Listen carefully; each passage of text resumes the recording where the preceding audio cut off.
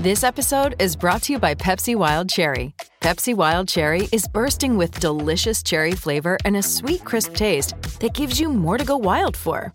Getting wild may look different these days, but whether it's opting for a solo Friday binge watch or a big night out, everyone can indulge in their wild side with Pepsi Wild Cherry. Also available in Zero Sugar. So grab a Pepsi Wild Cherry and get wild. Here's some tips for maintaining your Trex deck. Occasionally wash it with some soapy water or a pressure cleaner. Trex composite decking is low maintenance and won't fade, splinter or warp.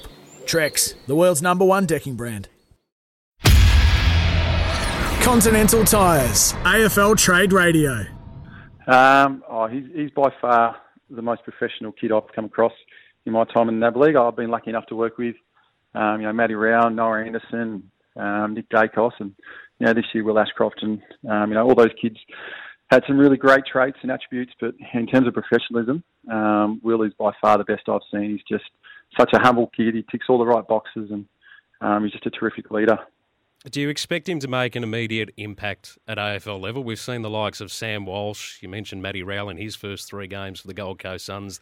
They made a significant impact. We've seen Nick Dacos this year as well. Do you expect him to make a big statement in the opening rounds, should he play? Yeah, absolutely. I think, similar to Nick, he understands the game. He understands the AFL game. And he's got a great, footy nous about him. And, similar to Nick, I think he'll probably make a immediate impact straight away. He's, the way he's prepared himself, all year sort of prepared himself to be ready to go for round 1 in the AFL next year. Want to witness the world's biggest football game? Head to iCanWin.com.au, predict Australia's score with a crystal ball, and it could be you and a friend at the FIFA World Cup Qatar 2022 semi-finals, all thanks to McDonald's. Maccas, together and loving it. TNCs apply.